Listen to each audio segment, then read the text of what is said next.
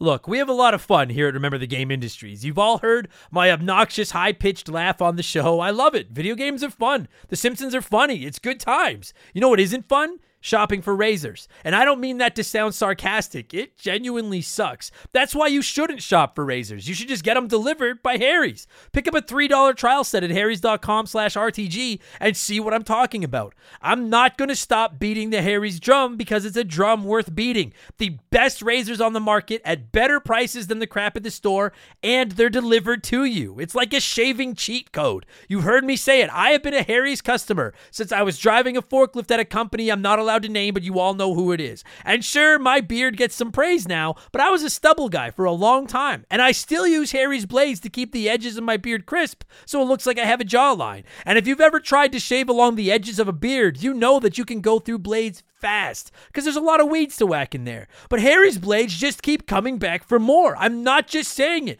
They're so much better than the junky stuff you get at the store. That means A, faster, cleaner shaving, and 2, you buy less blades because they last longer. The best razors for less money brought right to your door. I don't know how else to say this. Harry's is on top for a reason. The best reviews in the business, customizable delivery schedules so you get them when you need them. I can't see a reason not to use Harry's. Getting ripped off isn't funny. Switch to Harry's. Get started with a $13 trial set for just $3 at harrys.com/RTG. That's harrys.com/RTG for a $3 trial set.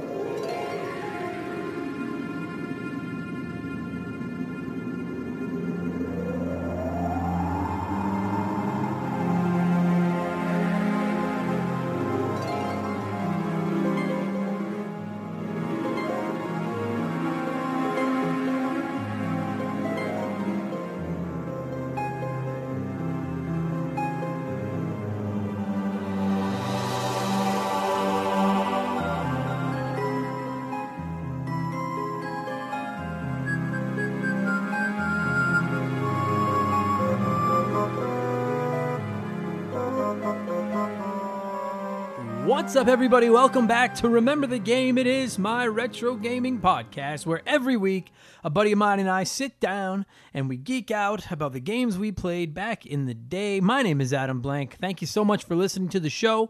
And this week it is episode 104, and we are talking Medieval for the PlayStation 1. I think is it Medieval? Medieval?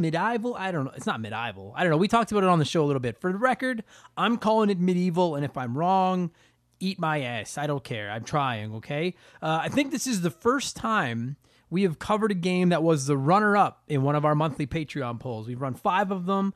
Medieval got edged out by Super Castlevania 4, just barely, and there was a really passionate group of our listeners that wanted to hear us talk about Sir Fortescue, and so damn it, that is what we are doing. Plus, I really wanted to play it myself, so I've played through it. We've got a fresh podcast. My pal Andre is here. We're going to get into that, and before we get into that, you guys know I got a whole bunch of other stuff to plug. If you're not interested, skip, but listen to the whole thing. There's some announcements. There's all kinds of fun stuff. Hang around. Speaking of our Patreon poll, as I record this, Pokemon Emerald and Castlevania Bloodlines are neck and neck. Like last time I looked, I think they were tied for the winner of this month's poll. And I kind of fucked up because I set the poll to end tomorrow morning, which is pretty stupid because I have no idea who won as I record this, and I can't wait until tomorrow morning to record it. So I'll be posting about who won then. Hopefully you voted because now it's too late. But every month, our Patreons get to suggest games for and vote in a poll, and the winning game gets an episode of the show. So you guys get to help pick what games we're going to talk about here on the show. They also get to submit comments and questions that we'll read here on the air. You're going to get a shout out. And we have a second weekly podcast called Remember the Game Expansion Pass, which goes live every Sunday and is available exclusively to our Patreon supporters. And this past Sunday, I called an audible. We were going to review the first half of 2020, but I finished Last of Us Part 2. You guys have been asking for my thoughts about it, so I actually released 2 episodes of Expansion Pass on Sunday. There's a nearly hour-long, 100% spoiler-free review of the series, particularly of Part 2, and a 45-minute long spoiler cast that breaks everything down, both available now to all our Patreon supporters. And this Sunday, we're going to look back at the first half of 2020, because I had a ton of feedback from you guys with your thoughts and your memories and stuff like that I really want to get to. So you can get access to those, all of our previous episodes, there's over 30, and all the future episodes by supporting us at patreon.com/rememberthegame. It's just $2 a month. It's very, very cheap. Just like our newest Patreons, No Juan Cares, which is a sweet name, Dave Thompson, Mackenzie Wheeler, Ajwu, I sure hope I said that right, and Brandon O'Brien, who literally signed up about 15 minutes before I started recording this. Thank you guys so much for supporting the show. Again, only $2 a month, patreon.com. You can download the episodes. It's very easy. There's your plug. I'll shut up about the Patreon now. Before we get into the news, we have something very serious we got to talk about going on here to Remember the Game Industries. Last week, we covered Oregon Trail, and you guys really, the feedback was great, so thank you so much. But we did it at the suggestion of former Hall of Famer Mark McHugh. And in that episode, I asked you, the fine folk of Remember the Game Industries, should we let Mark back into our Hall of Fame? And just quickly, for those of you asking, no, we don't actually have a Hall of Fame, although it is something I'm considering doing for the future, putting some games into our Hall of Fame. But we'll get into that later. So 67% of you on Instagram said let the guy back in. 56% of you on Twitter said no, fuck him. And a majority of you on Facebook want him back in. So it seems like the majority of people want him back in. So from here on out, Mark will be referred to as potential Remember the Game Hall of Famer. Okay, the ban is lifted, but that doesn't come with an instant induction. He still needs to prove it. All right. So plus, I know Mark voted in those polls, and that's bullshit. He kind of swayed the votes a little bit. Excuse me. We also talked about covering Dino Park Tycoon last week, and if you don't know what that is, it's a business simulation game that we played in school, just like Oregon Trail, but you built like a dinosaur zoo, and it was awesome. It was really fucking good, like way better than Oregon Trail. Did you guys want an episode about it? Because I don't know how many people played it, and when I posted about it on social media, some of you said yes, and then I don't know, though. Like, that could only been a dozen of you that played it. So check our social media. By the time you hear this, Twitter and Instagram, we're at Member the Game, or Facebook.com/Remember the Game. There's going to be polls up. Do you want a Dino Park Tycoon episode? And if enough of you do, we'll give you one. And you should be following us on those social medias anyways. We follow you back. We interact with people. We're nice. We're friendly. Come on. Everybody needs another follower. So we'll see if there's enough interest in Dino Park Tycoon. And speaking of interest, before I get into the news, I've been talking about recovering some games from the early episodes of the show for a while, because we covered stuff like Super Mario World, Link to the Past, Ocarina of Time, Final Fantasy VII, Pokemon. Like, there's some great episodes we covered in the early episodes, and I have to stress, I can't stress this enough. The guests on those episodes were great. Okay? Frankly, I'm planning on inviting those very same people back to cover different games from that original run next time around. But I hate the quality of those shows. I sound like I'm reading it out of a book. I sound like wood. I'm not happy with them. I want to do those classic games justice. So beginning next week, we'll be launching our remastered episodes of the show. So episode 105, and then I'm thinking every 10 episodes after that, we're going to go back to the vault and find some of these great games and give them their just due. So next week, episode 105, you're going to get a brand new episode about a game we've already covered to try to show it some love. So there you go. Good enough. Let's get into the news. Rumors have come out that there's a Fallout TV show being in production for Amazon Prime. And when I say rumors, I mean the Fallout Twitter account has told us they're making a Fallout TV show for Amazon Prime. And I'm pretty fucking excited. I'm pretty excited about it. I feel like Last of Us, Fallout, some of those types of gaming universes would make great TV shows. And to me, there's no risk involved in this other than the money, which I don't really care about because it's not my fucking money. Like, if it sucks, we just won't watch it, right? I mean, if Fallout 76 could come out and do what it did and people haven't completely turned their back on the Fallout series, a bad TV show certainly isn't going to kill it. So I'm really excited. I hope it's an original story. I don't want to just see them retell the story of Fallout 3 or anything like that. Give us a brand new fucking story but set in that universe. I think it sounds rad, so we'll wait and see. But I think there's certainly potential there, right? Like The Witcher, I didn't watch The Witcher on Netflix, but apparently it was awesome. And I've always thought that there are certain video games that would make great TV shows. So hopefully the Fallout TV show works out and it's not bad. Min Min is a new Smash Brothers character that is available now. If you don't know what a Min Min is, you're not alone. She's a fighter from ARMS, which was a Switch game that nobody played. But she is the first character in the second pack of Smash DLC. And admittedly, I don't buy Smash DLC anyway. I didn't buy any of the stuff on the Wii U. I haven't bought any on Switch, and I won't until Dixie Kong or Waluigi is involved, or maybe Crash Bandicoot. But I know that a lot of people do. Nintendo prints money from the Smash Brothers series. And the feedback on Min Min being the first character in this new pack has been pretty mixed, because they're expecting you to buy this pack of 6, not knowing who the other 5 are, and you would think they would come out of the gate with a bigger bullet than Min Min.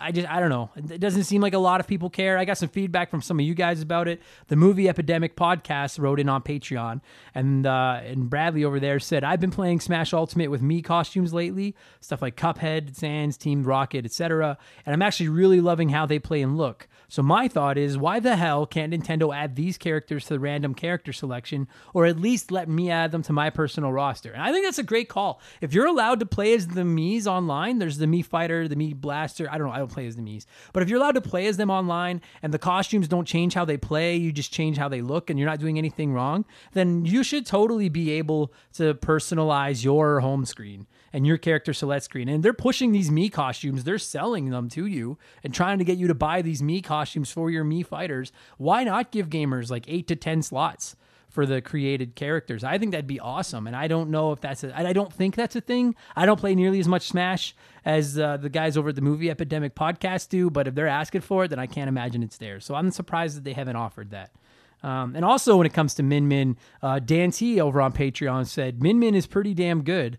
I'm hoping that the rest of Fighter Pass 2 has more unique characters like her. Surely they've run out of Fire Emblem characters by now. And that's exactly what I'm talking about, dude. Nobody wants more. I love Fire Emblem. The other day I saw, there's all these things on Twitter and Instagram and stuff now with like 10 or 15 or 20 movies or books or games, franchises, whatever. And they're like, you can only pick 3. And there was one with gaming franchises. And I was like, well, Mario for sure. And then I actually was like, I was very torn on putting Fire Emblem in my top 3 franchise. Like, I really enjoy those games, and I don't want any more Fire Emblem characters in my Smash Brothers. You guys don't want nobody. There's the biggest Fire Emblem fan in the world does not want more Fire Emblem characters in their Smash Brothers. And I get that maybe Nintendo doesn't have to pay for them, like they would if they went out and got Crash Bandicoot or something. But like, if you're expecting people to pay for these characters, you got to mix it up and throw in some non-Nintendo characters and pay for them. Plus, like, you own Dixie Kong and Waluigi, damn it. You have them. You don't have to pay anybody. Just put them in the game. I have wanted Dixie Kong in Smash since, like, fucking Smash U. It's starting to piss me off. Waluigi would be cool and fun and whatever, but damn it, Dixie Kong. If, like, drives me crazy that Dixie Kong's not in there, but we're going to get 8 more fucking Fire Emblem characters. So, good stuff. Good take. Speaking of stuff that you own, terrible segue. That was supposed to be because Nintendo owned Dixie Kong. That makes no sense. But anyway, Xbox has announced that between July 21st and July 27th, they're going to be dropping over 60 demos on the Xbox marketplace for upcoming games. Like, they're saying the final number is probably going to be somewhere between 75 and 100. And that is fucking awesome. I don't understand how demos aren't a more common thing in gaming to begin with.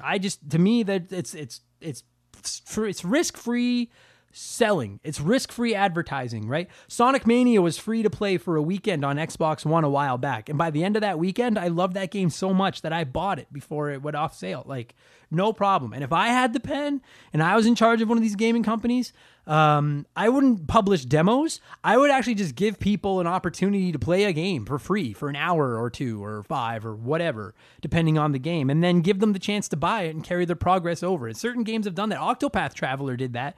I think they offered a 3-hour demo, and then if you bought the game, you could move your save over, and it sold a ton of copies, and that really helped. I don't get how more games and companies aren't pushing demos and samples of their games. It used to be a normal thing, and it just seems like a forgotten marketing art now.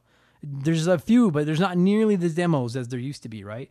Doug Dorn and James Clark both wrote in on Patreon talking about the PlayStation 1 demo discs. Remember the jam packs back in the day? And I was like, fuck yes. That was my first thought too. I've told this story many times on the show, but when I bought my PlayStation 1 in high school or junior high or whatever, it's a long time ago. They all blend together. Just in the days before my back hurt, I couldn't afford a game, but I had a demo disc with a Tony Hawk Pro Skater demo on it that I probably put like 50 hours into.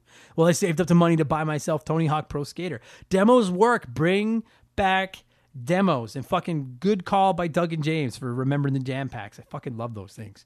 And then finally, There's a story floating around. This is kind of the big story in gaming this week. There's a story floating around that games are going to see a price increase next generation. And when I say floating around, again, like the Fallout TV show, it's been confirmed. NBA 2K21 will be $10 more on the PlayStation 5 and the Xbox Series X than it will be on the PlayStation 4 and the Xbox One. And I've seen a lot of people whining about this, and I just don't get it. I'm like, dude, game prices haven't gone up in forever. But development costs have continued to go up. They must be through the roof right now. And it makes, if you're ever going to do it, it makes sense to do it right now as we go into a new generation of gaming. If you can afford $500 or whatever it ends up being for a PlayStation 5, you can afford an extra $10 for the game. I'm telling you. Like, I don't want to pay it, but I'm telling you, like, you can afford it, right? Gaming's not a cheap hobby.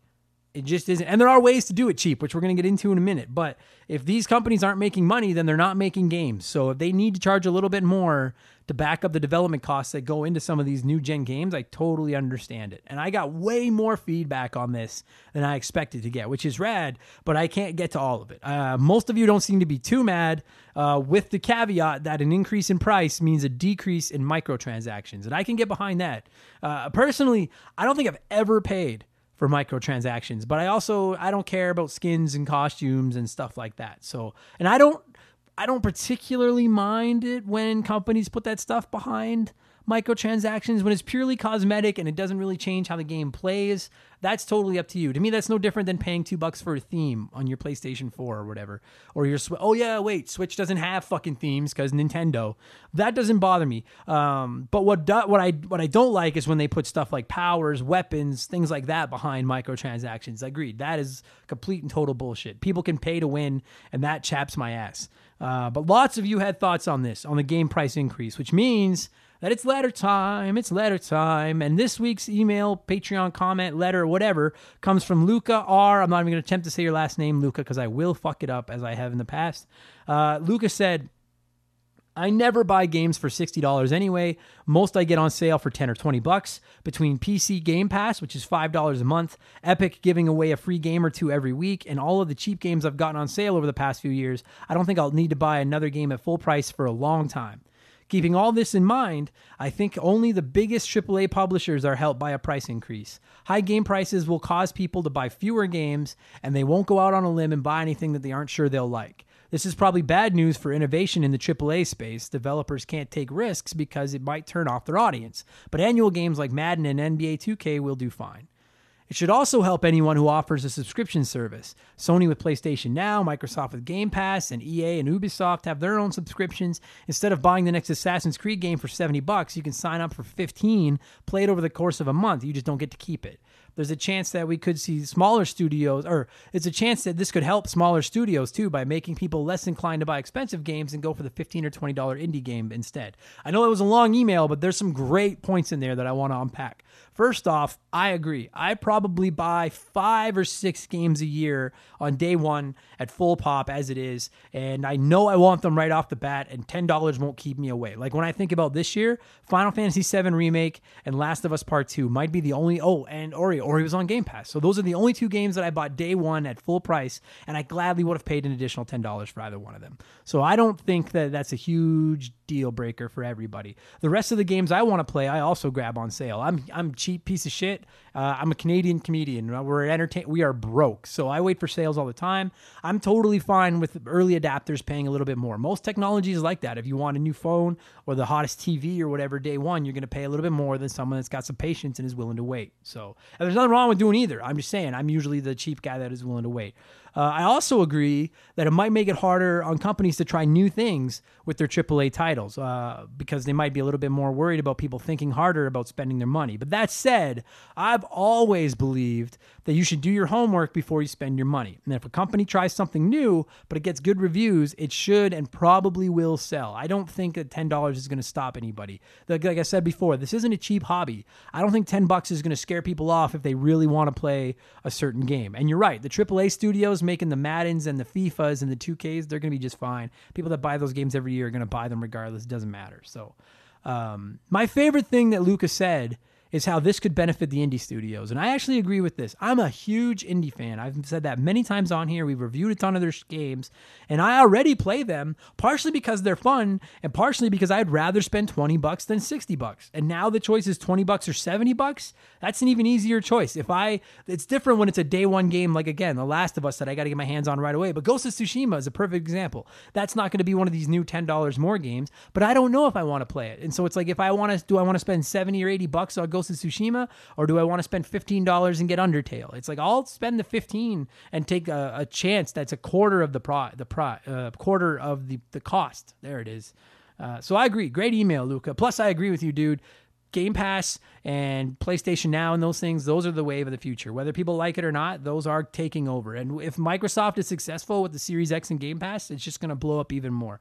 Netflix blew up, and now there's 100 Netflixes. It's going to be the same thing with these online services. So great email, dude. If you want to submit questions, thoughts for the show, you want to get in on letter time, you can. Over on Patreon, it's only $2 a month. That's good enough. What have I been playing? And then we're going to get into Medieval. I finished Last of Us Part 2 last week. I really liked it. It wasn't perfect. Like I said, I published almost 2 hours of podcasts about it on Sunday, so if you want my thoughts, you can listen to those. I'm still plugging away at Final Fantasy on the NES, which won our poll last month. It was fucking slow to start. But now it's starting to pick up. As it gets stronger, I'm really starting to have fun with it. And I've been posting about it on Instagram particularly. So you should follow us over there. We'll follow you back. Add Member the Game. You can see the updates. I'm playing through that. There's an episode coming on that. I want to try to finish it up before Paper Mario on the 19th and get a podcast done about it so I can focus on Paper Mario. I got one more message I wanted to read from Bullfrog over on Patreon. And he said, "Hey, buddy, thanks as always for the show. Quick question I wanted to float out. Will you be getting Paper Mario?" And it's funny that we get Paper Mario the same day as Ghost of Tsushima. A few years ago, we got Mario Odyssey and Wolfenstein 2 on the same day. Thanks for the show. It's grown so much and is important to so many. Thanks, Bullfrog. That's really nice. I was just texting with my buddy about this. I think both of those games, Paper Mario and Ghost, look dope. I wonder if being released this close to Last of Us is going to hurt Ghosts, but I know that being released against Paper Mario is going to hurt it. Because a lot of gamers have a Switch and then either a PS4 or an Xbox One. And just a simple fact of the matter is there's way more hype out there for Paper Mario than there is Ghosts. We haven't had a big Switch game since Animal Crossing back in the winter. We got a big PlayStation 4 game 3 weeks ago. So dropping them on the same day isn't going to do Ghost of Tsushima any favors at all. And I'm almost certainly going to be getting Paper Mario. I'm just waiting to see if the reviews are really, really bad. But I'm going to be keeping my eye that works on Ghosts as well, because I think that game looks rad. So I've been playing those, and then I've also fallen back in love with Slay the Spire. I fucking adore that game. I taught my girlfriend how to play it this weekend. She played one game of it and then went out and bought it on her iPad, and now she's hooked on it. She can't stop playing it. She doesn't really even play video games. That's how good that game is. I got to do an episode about it soon, or a review or something. Good enough. We're at 20 minutes. Fuck, Adam. Shut up. Let's get to Sir Fortescue. It's such a hard name to read off of a piece of paper. Let's get to Sir Fortescue and episode 104, which is Medieval for the PlayStation 1. Like I said, this was the runner-up on one of our recent Patreon polls, but I wanted to play it anyways. You guys seemed really interested in hearing about it, so here it is. My buddy Andre is my guest this week. He was so excited to talk about this game, and so I'm going to cue some music. And we are going to get into talking about the little skeleton knight ghoul guy that almost could. And we are, of course, talking Medieval, which originally released on the PlayStation on October 21st, 1998. Get comfortable, kick back, wash your hands, and all that stuff, and enjoy the Medieval discussion. Here we go.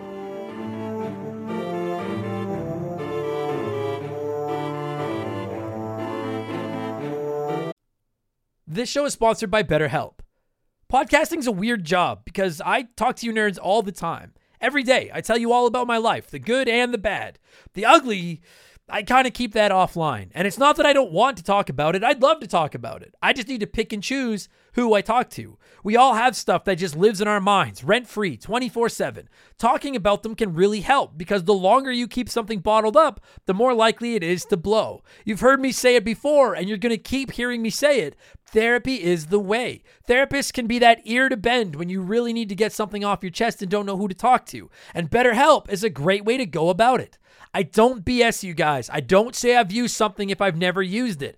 I've personally talked to a BetterHelp therapist about the stuff going on in my personal life, and I genuinely found it helpful. To have someone to talk to that doesn't have any skin in the game, that can just listen and try to help me come up with a roadmap to get through the tough times, It's just invaluable. It has seriously really helped me. I've talked to my therapist through video, and you can do it that way, or you can do it over the phone, or even just over chat. And they give you as many schedule options as possible so you can work a session in around your life. It's licensed therapy, as convenient as it gets. Get it off your chest with BetterHelp. Visit betterhelp.com/rememberthegame today to get 10% off your first month. That's BetterHelp, HELP.com/rememberthegame.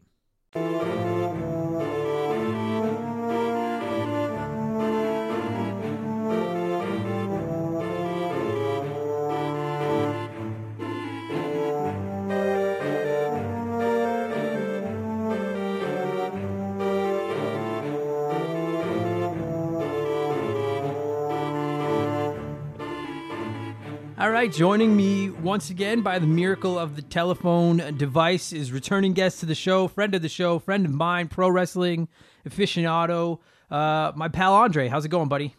Hey, buddy, how are you? I'm glad to be here. Yeah, man, I got a good feeling about these. It's like, as we're sitting here, you guys, and I hope that no background noise gets picked up. It's like gorgeous in Edmonton. So I have the window open in my office because it's an oven in here. So there's like these bratty kids. I hope that they can't hear me right now. There's these bratty kids that live behind my house, and I'm hoping they don't go outside and start screaming while we're doing this. But why would we want to go outside and play when we can sit inside and talk about video games from 20 plus years ago? Yeah, for sure. Yeah, right? You're talking about the old games, man. Yeah, fuck, that's what nobody wants to go outside. You want to stay in and play these old games. And today we're talking, so how is it pronounced Medieval? I always, just me personally, I always called it Medievil, but yeah, that's just, but I don't, when most people have with games, the pronunciation things are random. I just say pronounce it however the hell you want. Right. Yeah, dude, I'm thinking about it, and I'm like, in 100 some episodes, I don't know if we've ever had a game on here that I don't know how to say. But I'm going to... I think it's pronounced medieval, but I just always call it Medievil. All right. Well, you can call it whatever the fuck you want on here. I don't care. I guess no, we did have this controversy with the Ninja Gaiden episode. So this is another Ninja Gaiden episode. So today we're talking Medieval, and this is the first time a game was on the Patreon poll, didn't win the Patreon poll, but is still getting its moment in the sun, because I kind of wanted it to win that poll, because I remember when this game came out, like it was 1998, I had a PlayStation like everybody did, and I thought it looked rad. It was just one of those games that I never ponied up the dough to buy. And I know as soon as I posted on the pod or on the poll, you were messaging me about it. So like, did you own this one growing up? You must have. No, I rented it a lot though from the video Uptown Video in Morinville. I rented it like crazy. I remember that video store. I was never good at it, but I just loved this game. Yeah, for the time, it looked so good. It really, because listen, and I'm not going to sit here. I am going to shit on some aspects of this game, but I'm not going to sit here and shit on the graphics to this game, because first of all, it was 1998, and we all know that the PlayStation 1, the Nintendo 64, they haven't aged all that well. But admittedly, particularly back then, I could see how you could play this and be like, dude, this is a pretty good look at they really did a great job of making it and I'm using air quotes, but like a scary game that's still kind of funny and lighthearted and charming at the same time. Oh, very much so. It's gameplay. It's obviously blocky. It's all like the PS1 era. It's cinematic stuff. Like it's as we all said back then, going, "Oh, it's so beautiful. It's never going to get better than this." Things like we say today, right? Yeah. It's funny because you're right. Like when the little videos, like the intro videos and stuff come up, I'm like, admittedly, even by today, I'm like, these don't look terrible even today. But yeah, no. I could totally imagine in 1998 us looking at this and being like, wow. And it was like, and you're not playing a game that looks anything like this. It was just like Final Fantasy VII, where it would go to the cutscenes where they were like full-sized characters and they looked really cool. And then it would go back to the gameplay and they were made out of like squares and circles, kind of like taped together. Yeah, very much. Yeah, same thing. But I will say, like I said, they did a really good job. Like, I struggle with, I don't even care. People are going to make fun of me, but that's fine. I struggle with horror games and horror movies and scary shit. Like, I'm a pussy. I don't like scary stuff. I can't. I have tried to play. We're not going to get on another game for too long, but have you ever played Outlast? No, I have not. Oh. I've heard of it. It's like a horror survival game, right? Yeah, and I've tried it like 4 times, and I can't. It looks so fun, and like I'm like, this is great. I literally can play. I can't like. I started playing with like my headphones on in the dark, and then it was like, hey, turn the lights on, and then I was like, okay, I better take my headphones off. And now like I can only play it with the window open, where I can hear those kids screaming outside with no headphones on. And even then, I'm like, this is just too intense for me. Whereas like the PlayStation 1, like Resident Evil and stuff like that, they're scary, but they're not like, it's just not as realistic enough to make it scary. This one never scares you, but it has like it's almost got a Nightmare Before Christmas charm to it. Well, I started reading stuff, and one of their bases was taking kind of the style of that movie for this game. Oh, is that right? Yeah. Yeah. You can totally see it. Like it's almost got that like that Disneyland, but everybody's dead feel to it. You know what I mean? I love it. I do too. I do too. And so, like, just quickly, if you've never played it, the long and short of the story is that you control Sir Daniel Fortescue, who's this like he used to be a knight, and he like. Now, I can't quite understand. Like, it sounds like he tried to stop Zarok, this bad guy, like way back in the day, and then he died during the fight or something like that. But like, they went to war, yeah, and then he got killed right at the start of the battle. Like, he was supposed to be their like conquering hero. Mm-hmm. He gets killed super early in the battle, and they end up like they stave him off, they get rid of him, but Zarok, but they don't kill him. They just kind of get rid of him for a while, and then he comes back, right? Right, yeah, he's been waiting to come back or something. Yeah.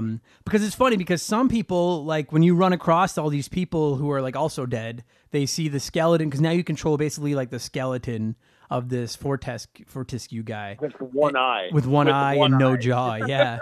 And I love his design. He looks fucking hilarious. But when you run into people, like half the people are like, oh, it's Fortescue, the hero of whatever the fuck the name of the kingdom is, and then other people are like just making fun of him and calling him like a piece of shit and a failure and stuff like that. Galamir is the name of the town. I think what it is I think the legend of him, like as the people know, is that he was a hero, but then the people that were in the know that he didn't do anything. Oh right, I think you're right. Yeah.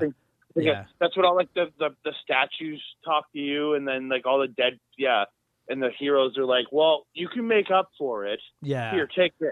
Because to me, like that was the funniest part of the game. Was like I'm not gonna say I didn't like it when regular people or the dragon heads or whatever you came across would talk to you and be like, oh, it's Fortescue, you're the hero and you're back. I was like, well, that's not funny. But whenever you'd run into like one of the other knights that would just insult him, I thought it was fucking hilarious. There's one when you're in the Hall of Heroes. It stuck out to me when I saw it. I legitimately laughed out loud. If you've never actually seen the character, his head is like a squished skull, and he only has one eye and then an empty eye socket, and then these like fucking freak teeth with no bottom jaw, just the top row of his teeth.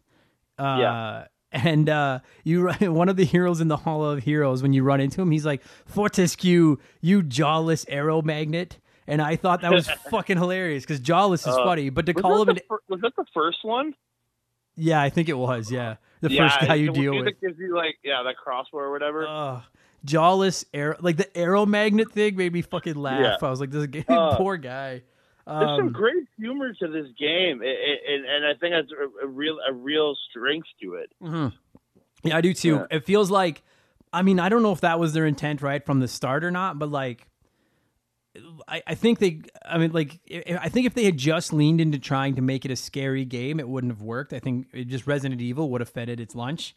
But when they decided to make it like a funny, scary game, like it just clicked. Like it's the perfect combination. It was such a charming game. Shit like that. Shit like there's a part where you unlock, if you find both of the dragon gems or something, you have to fight like this magical dragon who hates being woken up.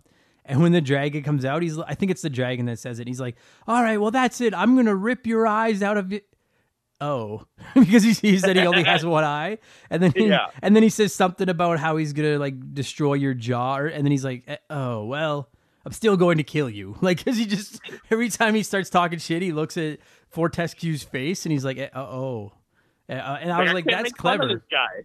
What's that? He's like, I can't make fun of this guy. He's already beat to begin with. And the best part is that like everybody is voiced in that cheesy kind of British accent voicing, except Fortescue, who I assume is because he has no jaw. I didn't realize that when I was replaying. I replayed a little bit of it. I didn't get very far into it because life gets in the way. And I was listening to voice acting to him. I'm like, what the? And then I realized, oh yeah, he has no mouth. How can he talk? Yeah. Because everybody else in the game talks, and like obviously one of the like selling points of the PlayStation was that like there was tons of voice acting and stuff because the 64 wasn't doing that. But everybody talks except Fortescue, and Fortescue talks like a teacher from Charlie Brown. Like he just, I love that. Just and it shows what he's saying, like, oh, get on with it. But it's just like, and that fucking made me laugh too. That they never gave him the voice.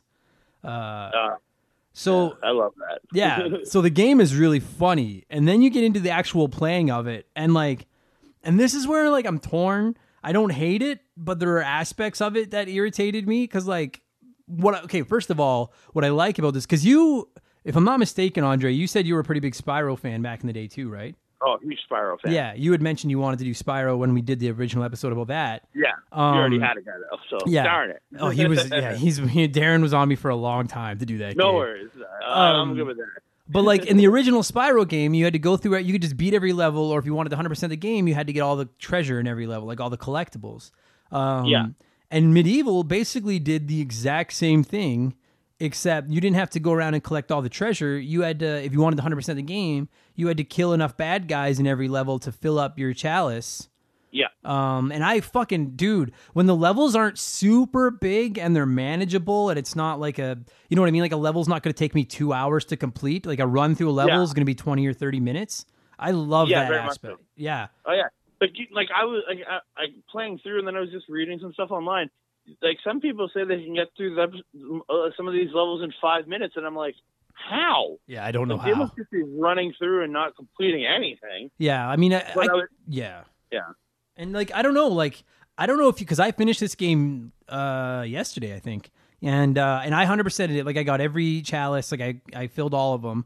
I don't know how you would beat the game without, because like for every level, there's 20 chalices that I think that's how you say it. I sure hope I'm not saying that wrong, but there's 20 chalices, and like every time you fill one, you get to go visit the Hall of Heroes, which are all these old war veteran statues that make fun of Fortescue, but then they also give them power-ups and stuff like better weapons and better armors. And like your good weapons come from there. Yeah, dude, I don't know how the fuck somebody beats this game without most of those weapons, because it's not hard about 80% of the time, but then when it gets hard, it gets really fucking hard. Yeah, the last 20% of that game is quite tough. Yeah, man. And like you need like pretty much everything the best you can get it. Yeah, because like you keep getting better. Like you start out like, actually I think your first weapon is just your arm. Which also is fucking hilarious.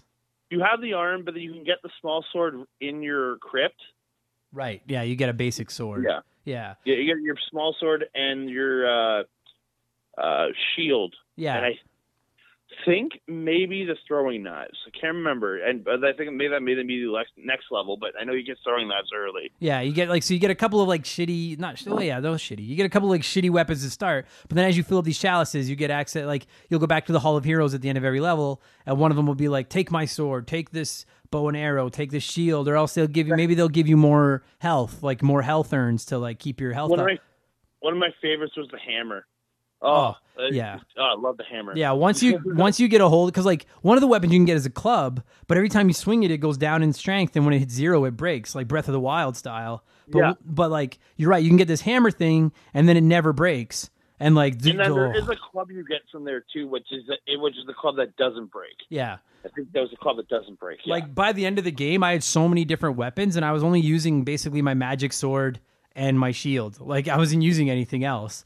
But like what I wanted was the health. And what I will criticize is that at the end of every level, so basically, sorry, we should go back. Like you have to kill enough bad guys in the level to fill, like, as you kill them, like their spirit basically floats away and it goes into this chalice. And if you can get the chalice up to 100%, where you don't always have to kill every bad guy, but you have to kill like 95% of the bad guys in the level. Yeah, it's the majority of them. Yeah. Like a vast, yeah. Then it fills up the chalice. And if you go collect the chalice, it says the Hall of Heroes awaits. And then when you beat the level, instead of it taking you back to the overmap, it takes you to the Hall of Heroes where you go in, and then you can go up to a statue of a hero and they'll give you a new power every time. But what I would have personally, I think would have been cooler was, I didn't realize that when you go to the Hall of Heroes, you don't get to pick which hero you want to go see. There's only one. No. Like it's systematic. Like it's going to give you this, then it's going to give you this. Yeah. I wish that you could have chosen that guy will upgrade your health, this guy will upgrade your weapons, this guy will upgrade your shield. Do you know what I mean? Like, I don't know. Maybe part of the game was you have to have certain weapons at certain times. I don't know, but... Yeah, that's probably what it is. But, like, I would have... Because, like, I remember I just done this recent playthrough. I didn't get super far into it. I went to the first time into Hall of Heroes, got the crossbow. Yeah. And then when I came back the second time, it was the same dude, and I just got a life file. Yeah, yeah. And I was like, well, I felt a little ripped off on that one. Yeah, dude, there's a couple where all you get is treasure. Life files and stuff. Yeah, or you just get treasure, and I'm like, dude, I have more money. I never once did I come close to running out of money in this game. Once. No. I was I did. I got really low money once. That's because one of the levels it had like stupid imps, like those imp things, and one of them stole my sword and got away. Oh. So I was stuck with my arm until the next level, and I went to one of those supply dragon heads, and he was selling us another small sword. This was like 3-4 levels in, but it was just annoying. Yeah, yeah, dude. Yeah, those little shits. 600 gold just to get a small sword. Yeah, those little shits fuck you over hard. One of them stole my sword the first time I was in that level too, but then I died, so I was like, all right, well, I guess got to start over anyway. Yeah. But I would have preferred that, yeah, because like I personally would have loaded up my health first, because like your health in this game, you have like a health meter at the top of the screen, and then you can find, I don't know how many, 6 or 7 like health potions, I guess, jars. I think there's like 10 or 11 in total. Yeah, there's quite a few. And every one that you get, as is in classic video game, instead of your life meter getting bigger, they just go above your life meter, and then when you run out of health, you just cash in one of those vials and it fills your health back up. So it's just like more list. And there was the fountains in all the levels where you could go stand there and replenish your health, but if you just kept standing there, it would replenish the vials. Yeah, you could stand on them, and you could get 2 or 3 vials worth of health out of them before they wore out. Yep. But that was one of the problems I had with the game was, like, I wish that they, like, I personally would have stocked up on the health vials early, because every time you fell off of, like, a cliff or something, which is a majority of how I died, was due to the poor platforming. And if you fell into water, you instantly lost one of your health vials. And if you only had 2 health vials, you basically had 3 hits, like your main health bar and then these 2 vials. So if you fell 3 times, the game was over. And so that's where like I wanted the health vials, because they would buy me more falls into fucking cliffs and stuff like that. That would have been great. Yeah, like, so that's what I would have stocked up on personally. But maybe that would have broke the game and made it too easy if you had all the health right away. I don't know. Like, well, and the thing is, at the end of the game, the health helps you. Like, you use up most of your health to get through that first battle. Yeah, you fucking do. We'll get into that, because when I figured it out, I loved it, but I hated that at first. I didn't know what the fuck to do. So, like Andre mentioned, you can, like, in almost every level, at some point, you can find these like green fountains, because your health is green, and you just stand on them and they refill a bunch of your health. But one of the issues that I have with this game is that when you beat a level, it takes you back to the overworld, and then sometimes there's a couple different paths you can go on, and sometimes there's only one extra way to go, but you don't get your health back, like when you beat a level. So if you fight a big boss at the end of a level and you barely sneak by, then your only options are to start a new level with next to no health, probably die, and then have to, it's not a big deal. You're just going to go back to that new level you're on, because you can save at the end of every level. But it's still frustrating to go into a brand new level with no health, and you're like, well, do I even scout this level, or do I just let them kill me and then start over with full health? Yeah, get your health back. Yeah. I was so annoyed by that. Yeah, or you go back to like one of the first levels and fill up your health, but there's no way to go in, because in the first couple of levels, like, these health fountains are everywhere, because they're like the tutorial levels, but you can't go and stand on the fountains and then just exit out of the level. Like, you have to finish. You have to complete the level. Oh, I was so fucking mad. I was like, why is there no way to just buy health? I did the same thing. I went, like, on the replay, I went, because I forgot you couldn't do that, I go back to like one of the first levels, just I'm like, I can get some health and get some, and then all of a sudden I'm like, I have to beat this goddamn level again. So I just turned my game off, started back up because it brought me back to where I was again. I was just like, oh, it's dude, because like I say, you can save at the end of every level. So like after you go back to because to go through that original level and get all the health and stuff, it probably takes, I don't know, 5-6 minutes to play through that first level. Yeah. And it's like after a couple of times, I realized that like my best bet is if I'm going into a new level with no health, just let them kill me, get the game over screen, load up my file. You know what I mean? Like, but oh no, that wouldn't even work because you fucking reload your file and then you saved with no fucking health. So you had to go back to that first level. Yeah. So stupid. You have to go back, do that stupid run, and as you get better weapons, you're just like, well, I'm doing this again. It's boring. It'd be like playing the first level of Super Mario Brothers with a permanent star. Like you just run through over and over and over again. Yeah. And the thing is like there's these dragon heads. There's 2 types of dragon heads around the world in this game, and one just gives you advice. And then the other one is just like a store, and you can buy supplies. And like you can recharge your powerful sword there, recharge your shields. You can buy more ammo for your throwing knives and your bow and arrows and stuff like that. And I was like, how in the fuck can you not buy health here? That I was so annoyed by that. Like the fact that you couldn't buy what would have been cool, even if you couldn't buy health, be able to buy an extra couple vials. Just something. Like this, even if it didn't replenish you, just to know, I can buy health off for if I die. It'll replenish me. It was so infuriating because I was just like, listen, because my other big gripe is with some of the controls, which we'll get into in a minute. But I can look past those to an extent because I get that they were obviously new to the 3D and the hardware and stuff like that. And a lot of these games handle it. Like I don't have to like it. Goddamn camera. Sure. And it was just, and half the time the symbol come out. No, you can't rotate camera here. I'm like, why not? Oh. And so and there were a lot of points in the game where that was frustrating to me, but it'll only take so many points off for that because I feel like they did the best they could with where the hardware was at the time. Oh, very much. But with this life thing, no, there is no way during the play testing or something of that game, somebody wasn't like, dude, there's got to be a more convenient way to refill my health than make me go back and replay through a fucking level just to go find a couple of those fountains, which might not even fill my health up all the way. I have more money than I need. You have fucking stores everywhere. Either give me less money if you have to, but make these stores sell health. Because it was so infuriating. And the thing is you get into the late, because I think there's like 20, 21 levels or something. And I would say in the last 6, 7, 8 levels, if you don't have full health or incredibly close, you have no chance. No chance. Unless you're like a speed runner and you've mastered it, you're completely fucked. Yeah, and you have to, like, for certain things, you have to get stuff. You can't, I don't think you can... I don't think you can beat the game without getting the good lightning and stuff. No, I don't think you can. So it's just, so that, my biggest criticism of the game is I like the health system. It was just a matter of like, give me a fucking easier way to fill it. Even if like Dan's Crypt, because you get like every time you come out of a level, you can go around the entire overworld, right? And you could go back to Dan's Crypt, which is like basically the tutorial level of the game. Like it's the very first level where he wakes up. Like even there, let me go there and stand on a fountain where it only is going to take me 30 seconds or something. You know what I mean? Yeah. Like, so infuriating to me. Fuck, I was just so many times. There's one level in particular where you have to, it's basically just a fight. You basically just go through 4 or 5 different levels of fighting like swarms of enemies. Yeah. Do you remember what level I'm talking about? I can't remember the name of it. No, I don't remember. You basically drop into like a castle, and then the first level, it's just zombies just coming at you from every angle. And then you kill them all. You got to go down the pathway? Yeah. Yeah, that's one of the first or second levels.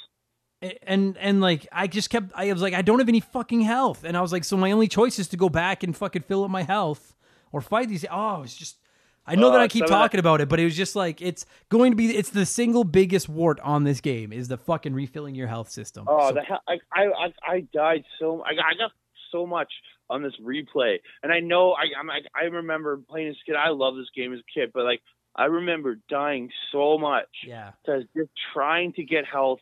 And I remember running you used to run through levels and jump over bad guys just to find and just eventually find myself a fountain. and then you use that fountain up, then you have to go back and go through the game. And by the time you get through that level, where that fountain would have been, it's gone. Yeah. Well, you need that health anyways. And then, so that's going to tie into my other big gripe with this fucking game. And I don't want to sound like I hate this game because it's going to get a good review. I like this game. Yeah. But the fucking platform, like, I just closed the window because I know I'm going to swear and yell, and I don't want all those little kids out there to hear it. Here's the thing. To every video game maker, designer, developer, fucking whatever in the history of this business, or anyone that's out there making games right now, listen, if the main challenge to the platforming in your game is navigating your fucking control system and your goddamn camera, that it's a bad fucking design and you need to redo it, because nobody in the history of playing video games enjoys fighting with their fucking camera to make a jump that is like an inch wide on the screen that I'm going to clear easily, but I miss the landing because the fucking camera turns as I'm halfway across the water, and then because I'm a fucking skeleton with one eye and no teeth, when for some reason when I land in the water, it kills me and takes a vial away from my health that I can't fucking refill anywhere because all the fountains are back at the first fucking level. If you're hearing this, you're probably a gamer. And for our kind, nothing is as precious and valuable as our save files. Have you ever experienced the loss of a save file? It's soul-crushing. Dozens, maybe hundreds of hours of work gone like that. But at the end of the day, it's a video game. It matters, but kinda, you know? That exact scenario, but with a work project, an essay for school, data for your business, that's no joke. That can be really serious. You need a safety net. And I got you, fam, with my partners over at CrashPlan. Visit CrashPlan.com/RTG for 50% off your first year of CrashPlan. CrashPlan has been protecting people's data since 2001. And a couple years ago, they set out on their own with one mission: to provide the best damn cloud backup solution on the market. CrashPlan runs quietly in the background of your computer or Mac, and every 15 minutes on the clock, they create a new backup of every file that's changed in that time. So if something goes wrong, God forbid, you don't lose hours, lose days, lose weeks of work. Just log into your account and you can download your most recent backup from the secure cloud servers. And there's not just one backup. There's a laundry list of them. You can pick and choose which one you want. It's like the ultimate undo button. If you work on a computer in any capacity, CrashPlan is a must-have. And if you're thinking, that's for big businesses, I'm just Joe Schmo. CrashPlan protects Joe Schmo. They offer a ton of plans and tiers. So there's a CrashPlan for everyone, from small one-person businesses like me to you fancy businesses in offices with staff and free donuts and all that stuff. Time is money. Why wouldn't you protect your work? Spreadsheets, diagrams, videos, art, podcasts. CrashPlan has you covered. Don't let data disasters slow you down. CrashPlan has your back and keeps you moving. Go to CrashPlan.com/RTG for 50% off your first year of CrashPlan. That's CrashPlan.com/RTG for 50% off your first year. Back up better with CrashPlan. The camera in this game... This is my beef with Ocarina of Time. This is my beef with Mario 64. And I don't even care if people get mad. I've ranted about it many times. You guys know how I feel about the cameras from this era. The camera in this game is not good. And Andre, you mentioned it yourself. You can move it with the L2 and R2 triggers. Perfect. Yep. No problem with that whatsoever. But the amount of times that I tried to shift that fucking camera so I could see what was coming, and that stupid little icon just popped up with the camera and the X over it being like, oh, you can't move the camera right now.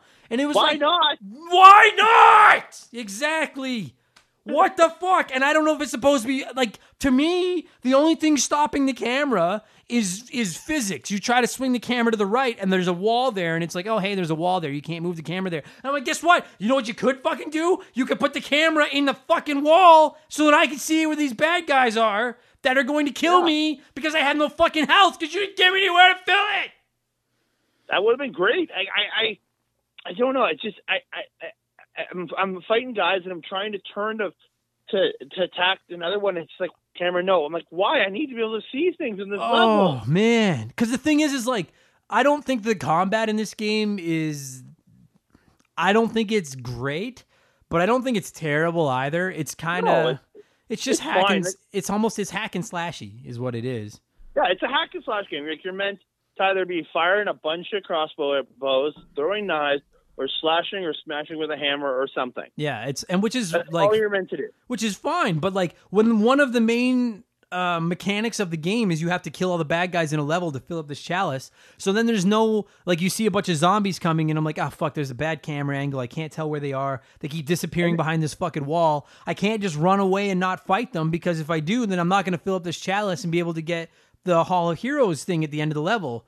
And there's so many cheap hits they get out of it too. Oh, yeah. Like especially in the zombies. Like, I was walking down the path, and there was like, they had those weird raised sections. Yeah. In the middle of the path. I'm walking down the path, and then all of a sudden, I'm starting to get hit, and I don't know where it's coming from, because the zombies came out from behind, and I'm like, what the fuck? Yeah, that was, oh man, that fucking, when the combat worked, I thought it was, I'm not gonna say I really liked it, but it was fine. It was totally serviceable and playable and fine. But like when the cameras were what was fucking with you, right? Oh, yeah. And then you throw in the fucking platforming. There are levels in this. So Fortescue can't go in the water. He can go in like shallow water, but if it's deep, then he dies. Bit. Yeah. And there are levels. There's one level closer to the end of the game where you're basically just running on docks. Do you know what I'm talking about? It's like a cross. I know what level you're talking about. Yeah. It's basically just these long, skinny docks, and if you fall off the dock, you're gonna lose you're going to lose one of your health vials. And it's so easy to accidentally walk off the edge of these docks because they're fucking like 2 inches wide on the screen, and the camera's constantly just shifting a little bit and a little bit. I find it's so hard, like now, especially with the replay, that using the D-pad and it's just trying to adjust slightly. Oh my fuck. Yeah, it was brutal. And then and the level before the dock one is one where you have to, there's like a death is basically like driving a boat. And he was like, it was the lake level, wasn't it? Yeah, and he's like, if you can collect these 8 souls, I'll take you to the next level. And so that's fine. Yeah. So then you go into this level where the object of the level is to go find these 8 floating soul heads, and that's totally fine. But all of the level are these little islands with the water. Like, so you have to jump from island to island without falling in the water. And the only way to even make some of these jumps is to do the dash where you like tap a direction so he's dashing and then jump. But when you start dashing, the controls go completely out the window. So if you're not facing an exact straight line before you start dashing, you're probably fucked. And it's so hard to face a straight line because you can't get him to look the right way, because every time you hit the button, the fucking camera shifts a little bit. I died so many times falling in the fucking water. And I was like, there's literally no bad guys here. There's no timer. The only way I'm going to die is a bad jump. And I can't help but make a bad jump because your fucking camera is fucking so angry. It's so infuriating. And then you lose like 4 of your health vials falling in the water. Then you hit a point where you have to fight bad guys. And you're like, dude, if I had all my health, this wouldn't be a problem. But all my health is gone because I fell in the... Yeah, I agree with you 100% on that. It's just, it's like, let me turn the camera when I want to turn the fucking camera. I haven't played the remake of. Have you played the remake of it? No, okay. So after this came up, I went to look on my PS3 because like I bought multiple old games, and I was like, well, I'll go see if I can buy this on PlayStation Store. And that's when I found out there was a remake. I didn't even know there was, but like... No, me neither. Once I saw that, like... Because again, and we're going to get into the good right away, but like when I'm playing this game, and I'm like, I want to really like this game. I semi-like this game. The controls, and like you guys, at this point, I think you're fully aware of what our issues with the game are. I was like, this is a game that screams remake me, and because it's I love the concept, I love the humor, I like the story. I think that a lot of the puzzle mechanics and stuff are cool. It's just hard to it's hard to do what you want me to do.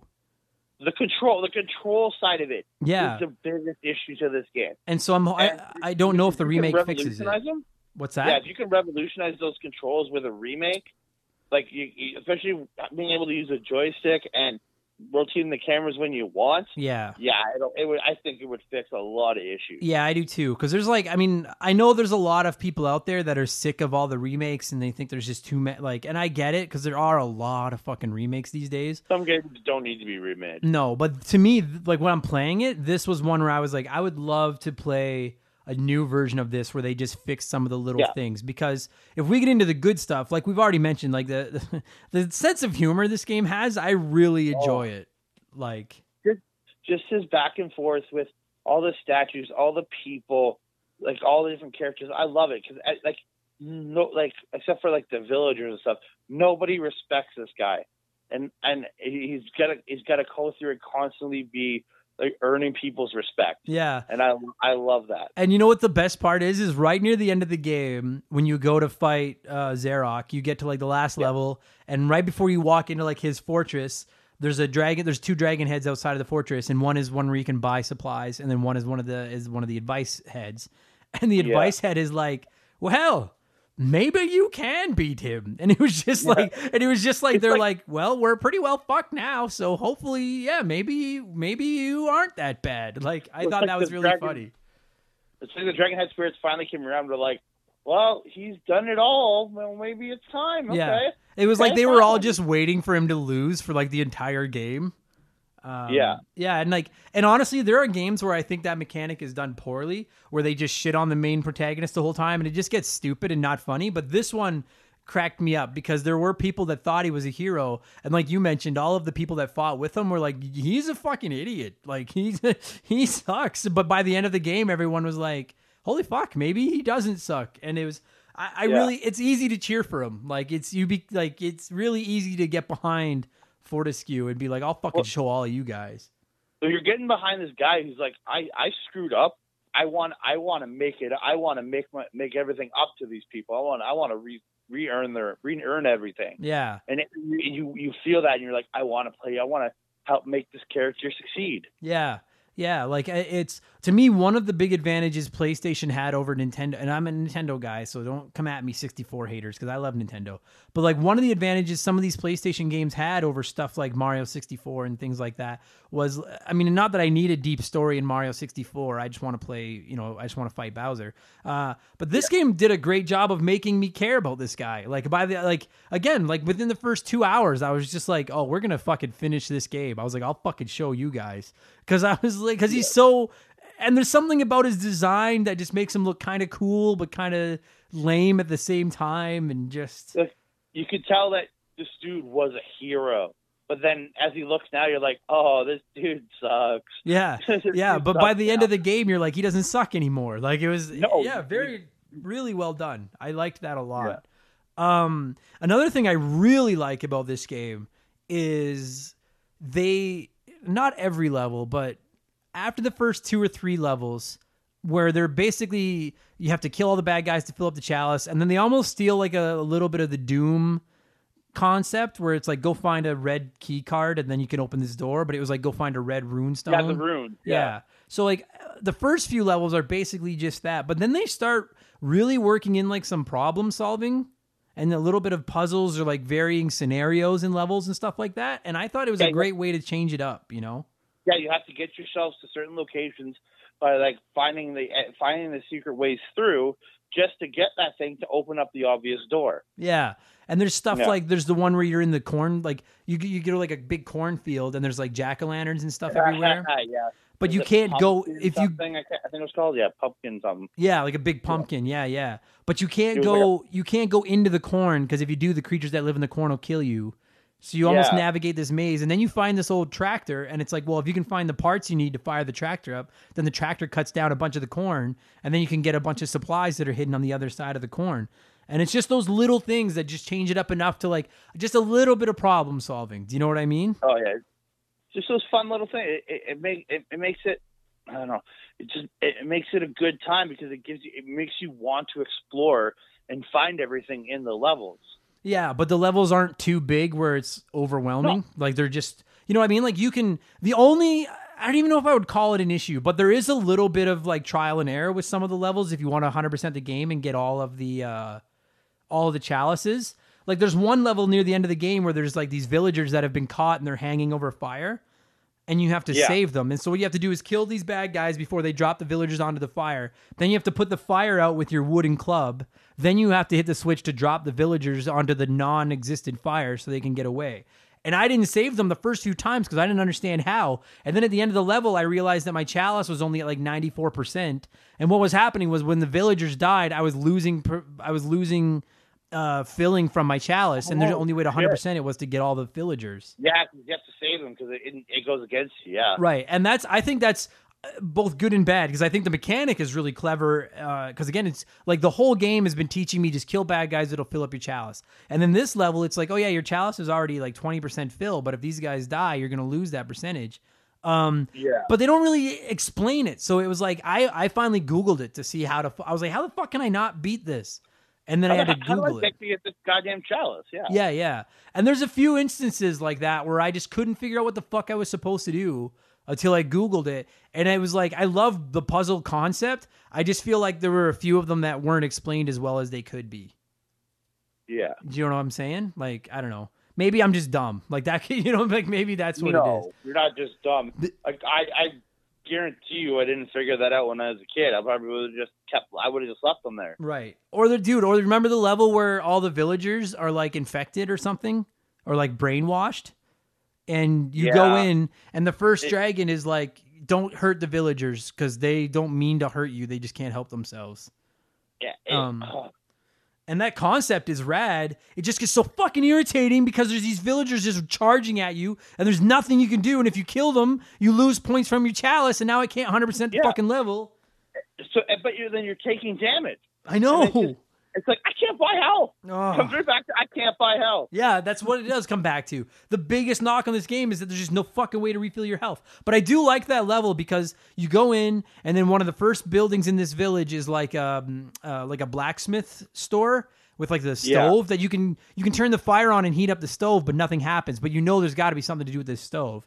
And then the next building in the village is a church, and it turns out the cross is gone, and you have to replace the cross. So then you spend the whole level looking for a mold of a cross and then some metal that you can put into the forge. The forge. Make the cross for the church. Yeah. Then you hang the cross in the church, and then you get a key to finish the level. And I was like, I thought that was a great concept, albeit a little frustrating with these fucking villagers. One little thing, because it takes forever to fucking find everything. Yeah. But I love games like this where they don't just make 20 levels that are the exact same. Because if they had all been the exact same, I probably wouldn't have finished it. But I wanted to see what every level did. Yeah. So every level had its own authentic thing. Like the ghost ship alone was just so much fun. Yeah, the ghost ship was a rad level. Yeah. Oh yeah. Yeah. It just they made everything it's still the same. In a way, it's still the platformer, still the same kind of style in each level, but you get a distinctive, different kind of level every time. Yeah. It was. I liked it. It like one of the things I got out of this game too was that when you go back to play these older video games, like really the only ways to beat them are either save states or just play them over and over again until you figure out the level and know what to do. And in this game, I subscribe to that theory of just play through the level until I figure out what to do. And there's something incredibly satisfying about beating a game because you just go into a level that you've died in 4 or 5 times, and then maybe you beat it once, but you didn't 100% it, and now you've played it enough times that you've kind of mastered it, and you can just bomb your way through it and do everything. Do you know what I'm saying? Yeah, you can get your 100%. Like, you know when that random bad guy that screwed you that 3 or 4 times is going to pop out. Yeah, it was just incredibly, like an incredibly satisfying game loop. If you it was the boss of the level, you finally got him beat the first time. You're like, well, I was trying to get through to get him. Now I can go back and do what I need to do, and I know how to get through him very easily. Yeah, because you're right. That's another thing is like, and that's where like I didn't find myself getting too frustrated because the levels weren't too long. Even when I was up to like 80 or 90% of my chalice, and I had most of the runes collected, and I was pretty close to beating a level, and then I died. I would walk away for a few minutes and then come back and be like, okay, I know it's only going to be about 20 minutes to take another run at this. And now I know where all these guys are going to be waiting.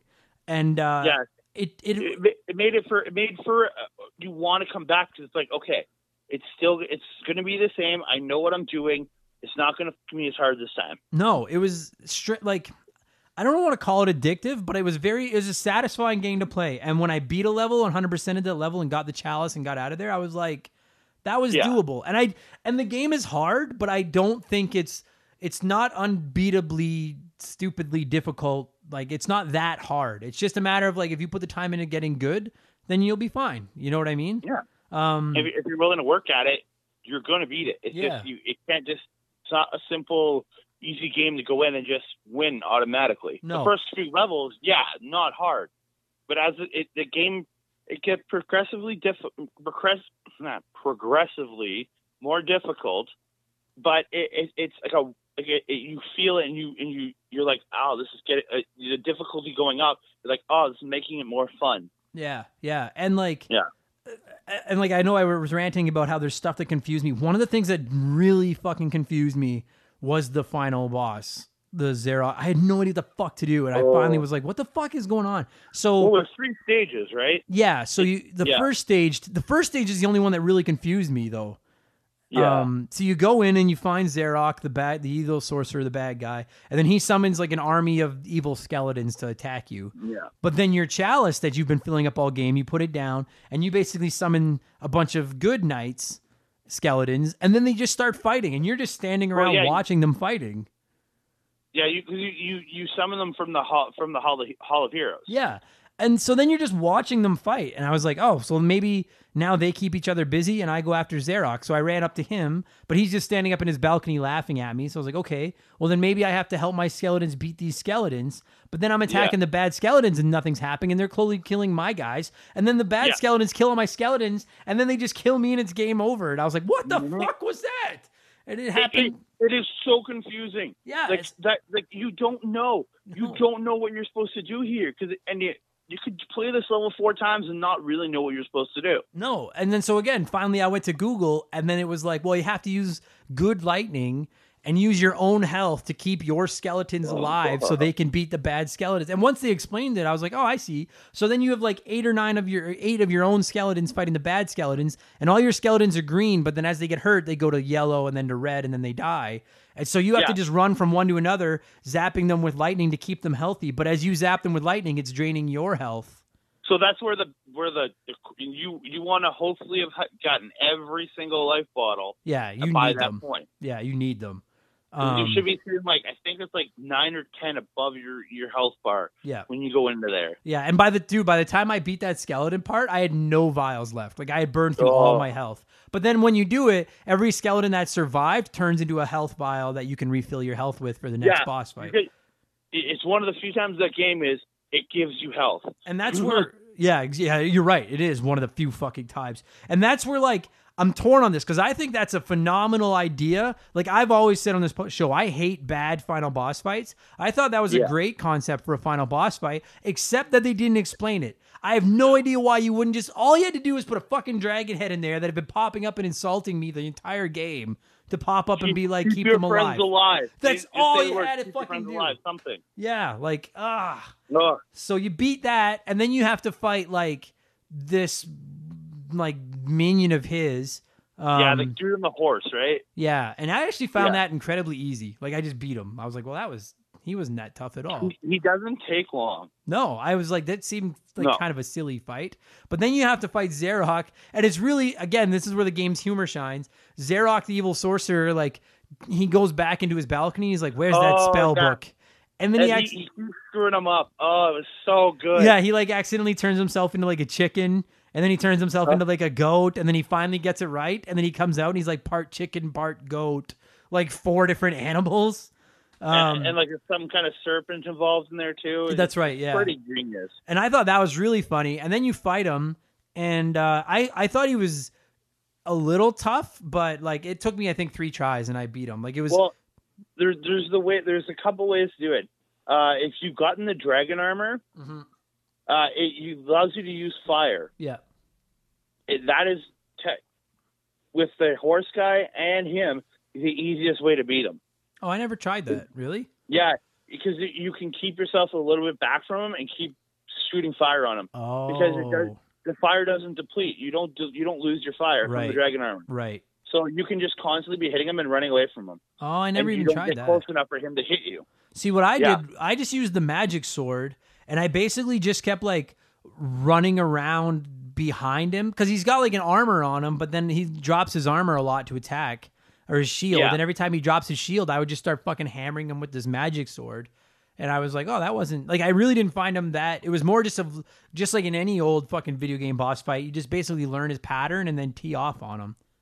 And that's where like the fire comes in, because when he drops the shield, you're flaming him, right? But you can stay away from him, so he's not going to attack you easily. That's where the dragon armor is a big advantage in that fight. Yeah. But for the most part, like to me, a bad final boss fight can ruin my whole thought of a game.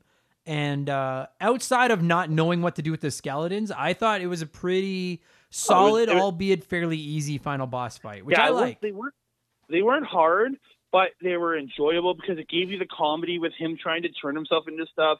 It gave you like, and once you learn the skeleton side of it, you're like, oh, this is actually pretty genius. Yeah. Oh, and there's another, another thing that's really funny was you're in his castle, Xerox castle, in like one of the last levels, and you can find his spell book. And if you actually read the table of contents to his spell book, it was like evil spells, potion recipes or something. But then it was like card tricks and like two or three things like that. I don't remember that. Yeah. And I was like, that's funny. Like that's a clever little, I don't know, man. Overall, like, we've been going a long time on this. Overall, I had no idea this game was as charming and funny as it was and good as it was. And I get now why so many people voted for it in that poll and were disappointed that it didn't win. Because this is a rad game, man. It's really good. It lost to KOTOR, right? Yeah, which is fair because KOTOR is a better game, but that doesn't surprise me. But like, I voted for Medieval because I'm like, as soon as I saw you post it, I'm like, I need to do that episode. I loved that game growing up as a kid, and I love this game. Like, so happy we did the episode for it. Yeah, I was impressed, you guys. Listen, like I always loved my original PlayStation. I just never thought it aged well. But in the last year or so, like I've played the original 3 Resident Evil games on there, Metal Gear Solid, Spyro the Dragon, Medieval, and like I really enjoyed all of them. And I'm like, dude, I get how the PlayStation became as successful as it did with so many of these, like, obviously Nintendo is the king of the platformer, and we all know that. But I'm like, dude, PlayStation had a lot of really cool, fun games to fight back with, and this is one of them. And I never played this one as a kid, other than like a little demo of it. And I'm sitting here playing through this game, and I'm like, I would have really enjoyed this when I was 14 or 15 years old. Like, really enjoyed it. Wonderful game. Yeah. Wonderful game. I'm thoroughly impressed. I'm definitely annoying at times, but wonderful game.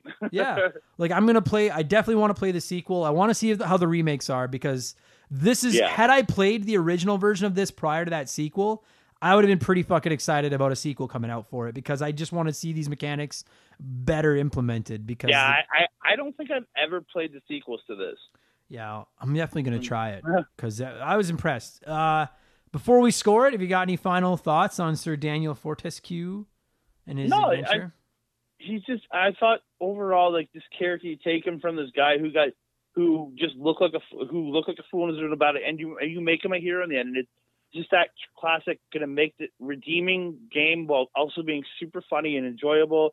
I love this game. Yeah, that's a great point. It is a bit of a redemption story. So like you take a charming character, pretty fun gameplay with a couple of major hiccups, some creative levels, some puzzles. It's funny. And then you give you a redemption story of a character that like you can't help but like him, like within the first 5 minutes. He just looks goofy and fun, and you want to see him do, fuck yeah. What a good shit. Good game. Fuck yeah. Yeah. Great game. Okay, I'm trying to think of how to score this thing. So this game happened in the year 1286. So on a scale of 1 to 1286, how many years would you give Medieval? I'm gonna give it 1,072. It's very specific. I like that. Yeah, all right. I'll go about 1,100. It's pretty good. It's definitely, if you could feel your health easier and the camera was a little better, like in all, like if you were scoring it out of 10, I'd probably give this game at least a 9 if it had that better stuff. But it's in that like 7 or 8 range, because it is fun. It's not that long. Like I beat it in under 10 hours, I think. 100%ed it.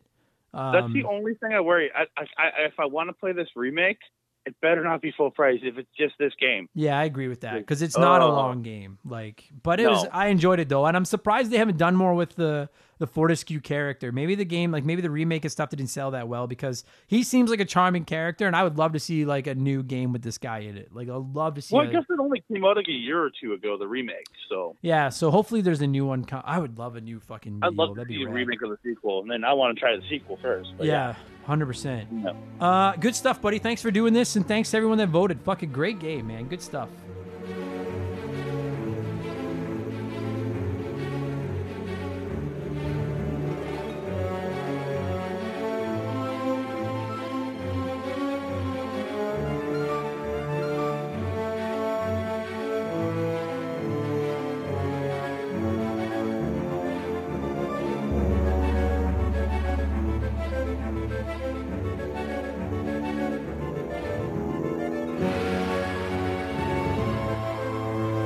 That's going to do it for this week's episode. Andre, thank you for giving me a call and talking Medieval with me, and to every single one of you geeks out there, thank you so much for listening to our silly little podcast. Like I mentioned, keep an eye on our social media, Twitter, Instagram, @RememberTheGame, or Facebook.com/RememberTheGame. We'll follow you back.